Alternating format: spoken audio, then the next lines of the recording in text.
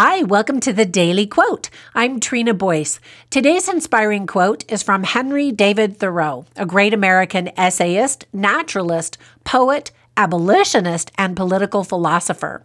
He said, quote, "If you have built castles in the air, your work need not be lost. That is where they should be. Now put foundations under them." End quote. That's such an interesting quote from a really fascinating man. His most popular book is probably Walden, which is the name of the lake area in Massachusetts, where he lived alone on the land for 2 years, 2 months, and 2 days. It was kind of a social experiment and a time of great reflection for him, as you can imagine. Several years ago, I got to walk around Walden Pond, see the memorials left in his honor, and try to imagine what his daily life would have been like. I remember it was a really cold November afternoon, and I shuddered to imagine him sitting in his tiny cabin without a space heater. In fact, it was so cold that day that I didn't want to walk all the way around the lake.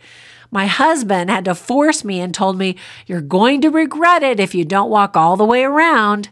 I knew he was right, so I pushed on in the cold with my teeth chattering.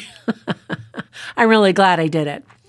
In his quote, "Building castles in the air" refers to daydreaming or imagining what-if scenarios for the future.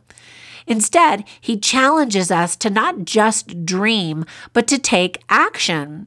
There's still a place for dreams because everything needs to be created spiritually before it can be created physically.